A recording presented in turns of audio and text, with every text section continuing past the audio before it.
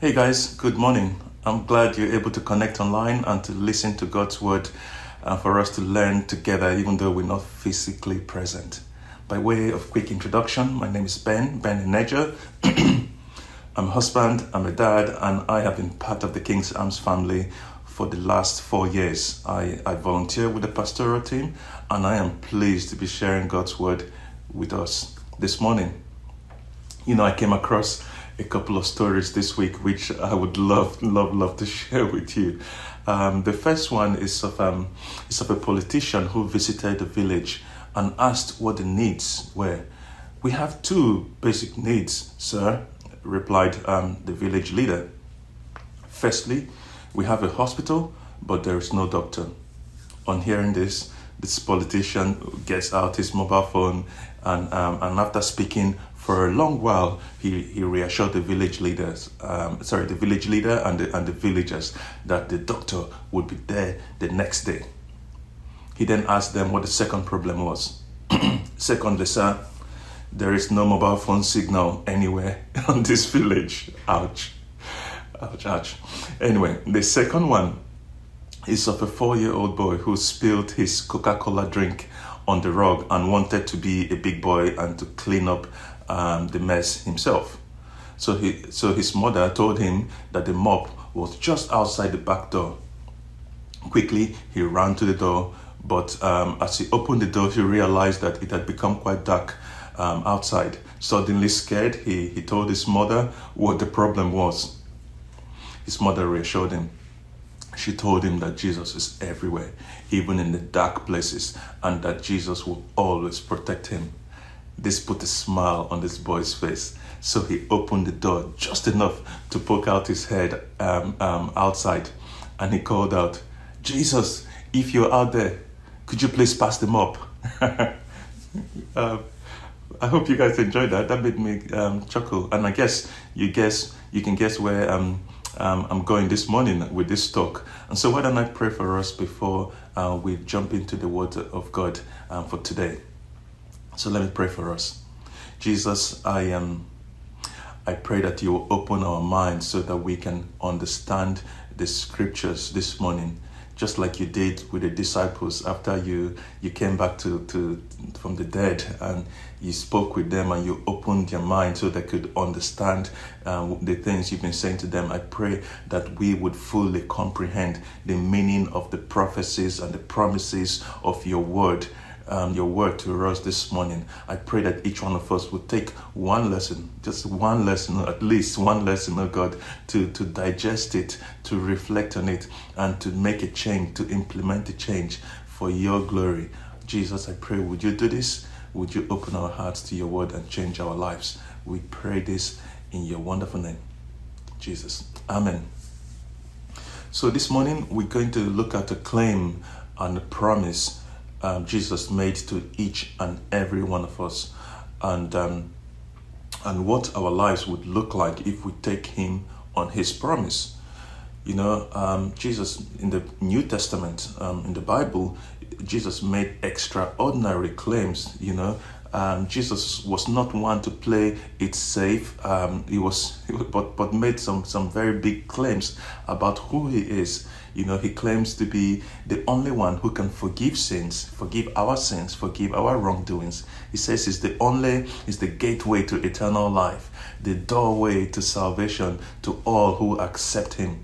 He claims that he is the bread of life, the one who brings that sense of fulfillment and satisfaction in life. He says that he is God's son. He claims to be the one who was there right at the start of the creation of our world as we know it, and the one through whom all things were created. These were some big claims, and Jesus was full of them. He made some promises and some invitations, and we're going to be looking at one of those.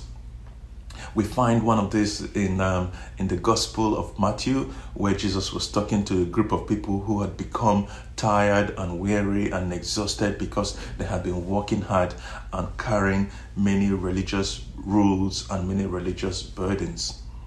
Jesus said to them, and this applies to you and I, and to you and me as well. He says this, if you've got your Bible, go to Matthew 28, verse 11.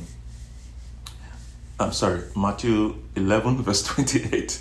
Jesus says, "Come to me, all who labor and are heavy laden, and I will give you rest.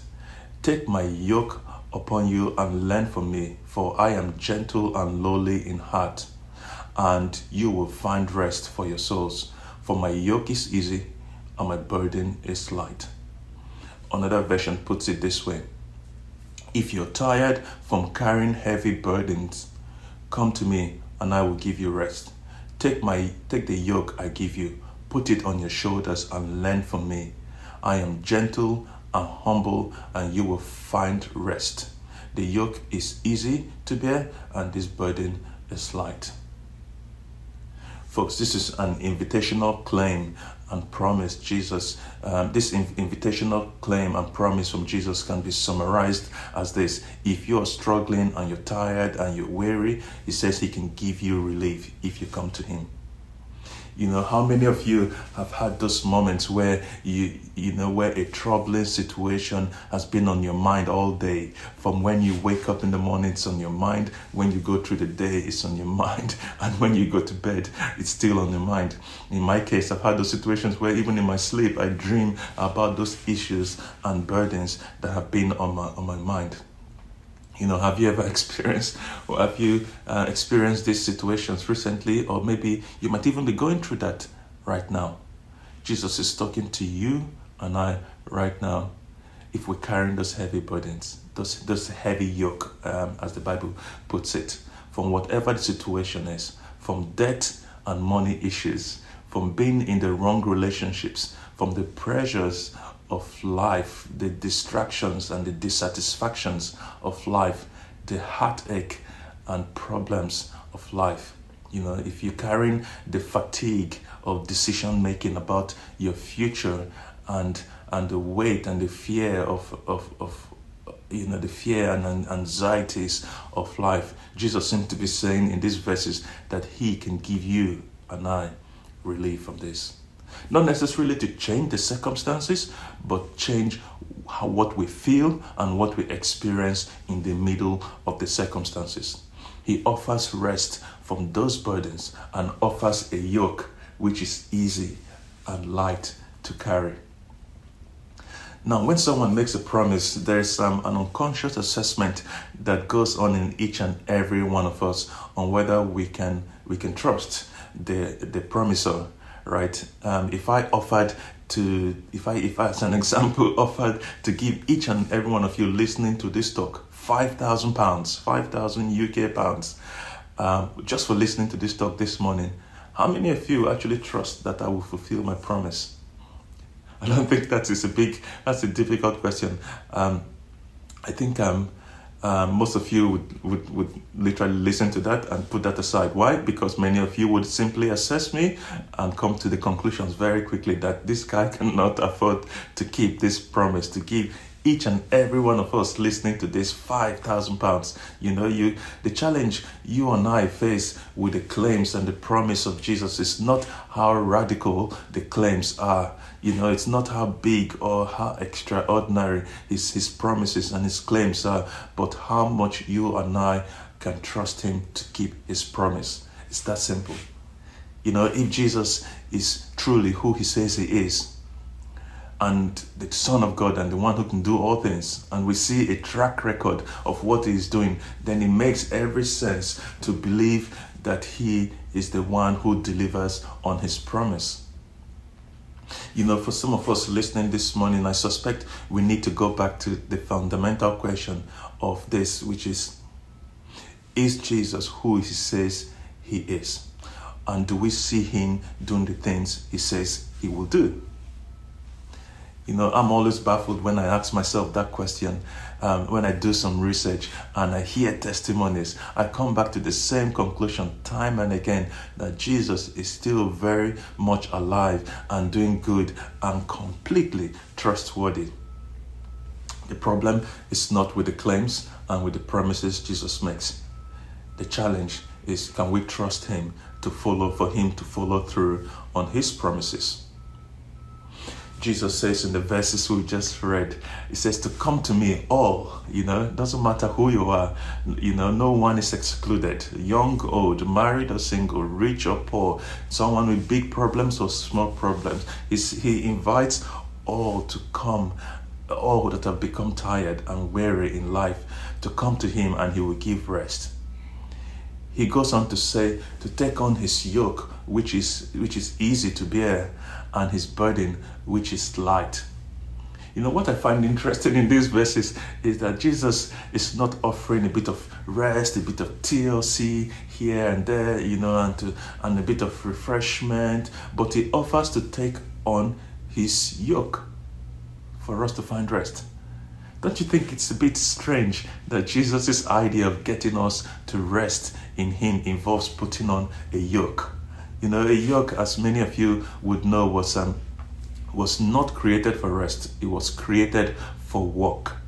A yoke is a wooden beam used to link two animals, put over the neck, and to link two animals to help them to carry heavy objects, and it distributes the weight evenly between the shoulders of the animals. This literally has nothing to do with rest at all. When Jesus invited the weary and heavy laden to come to him and find rest, we would expect him to say something like, take that yoke off that you're wearing. You don't need it anymore. Doesn't that feel great now? Run, be free, and just enjoy your life. Jesus rather offers his yoke, which is light. He says, here's the point, guys. I believe that at any point in our lives, we carry a yoke around our necks. The question is there yoke around your neck right now? One that is made by man, one that is heavy and wears us down eventually. Is it man-made or is this Jesus-made?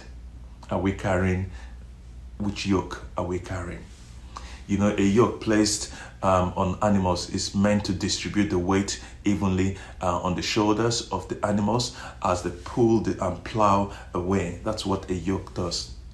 What we know from history at the time of Jesus bringing this is that sometimes the older, more experienced animal is yoked with the younger, less experienced animal. The older animal takes the weight, most of the weight, which makes the load light for the younger animal, enabling the younger animal to watch and to learn from the older one. I think this is the offer from Jesus here. He wants to be the older one who carries the giant share of the weight of your burdens in life and the burdens we face. He wants to carry this so that the yoke on us then becomes light, and so that we can enjoy him and learn from him and experience relief and joy and the blessings of his life. And so to wrap up this morning, the question is, how do we take this heavy yoke and load and burdens and cares of life onto Jesus and trade it with him? How do we stay yoked to him so we can know relief from the troubles and the burdens in our lives? I would like to suggest that there are two things we can do in achieving this. Firstly, we need to acknowledge that we need him, we need Jesus, and make a conscious decision to trust him. There's an active, not a passive, there's an active step here of surrendering our lives to Jesus and trusting him to carry the heavy parts of our burdens.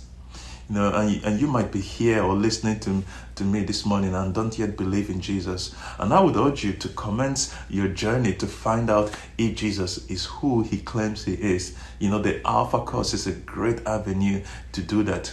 Our ministry team on this in this service right now are also here to discuss with anyone who is in such a situation. There are many books written on this topic. One of them I would recommend is The Case for Christ by Lee Strobel, a former New York leading bestseller, New York Times best-selling author who investigated Jesus. we need to get to the decision. If he really is who he claims to be, then you need to acknowledge him as God and make a decision to trust him. You might be here as an unbelieving believer, as I tend to put it. This is someone who believes in Jesus. You're a Christian, but don't truly, fully, regularly trust what he says he will do. You know, the doubting Thomas syndrome, as some put it. I believe that we wholeheartedly need to give ourselves to Jesus again, to dig in, to find out, to listening to testimonies, find out from others. Is Jesus still healing people? Is Jesus still taking those heavy burdens from people? Does he give peace we need in times of trouble? Does he keep to his promises? You know, now might be time for you to prayerfully think and consider this. I don't think we should just sit on the fence on this one, guys. You know, if he claims to be who he is, then we ought to acknowledge that we need him and make a conscious decision to trust him. Secondly, I would say we need to lean into Jesus, into him, and know his amazing closeness on a regular basis, to stay close to him. You know, when a yoke brings two animals together, it makes them go in the same direction.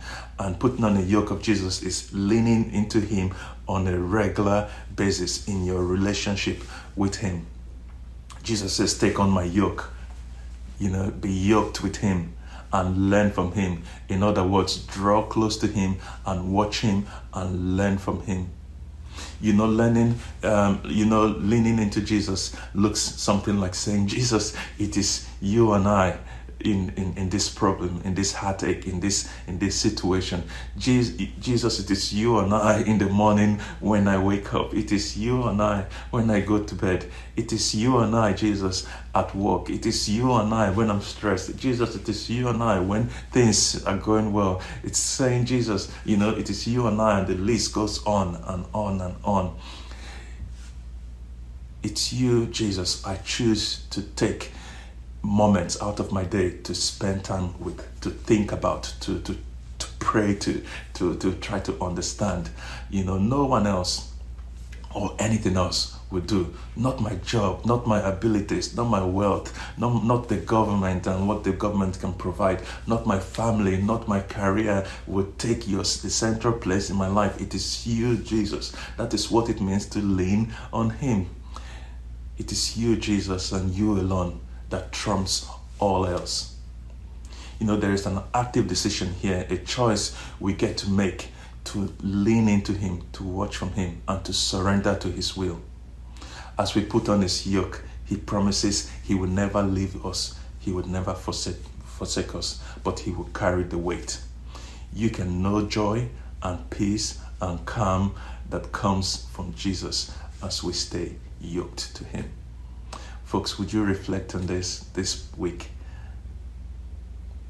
and learn from Jesus and put your yoke, your heavy burdens on him, and let him bring his yoke, which is light and easy, on you. God bless you.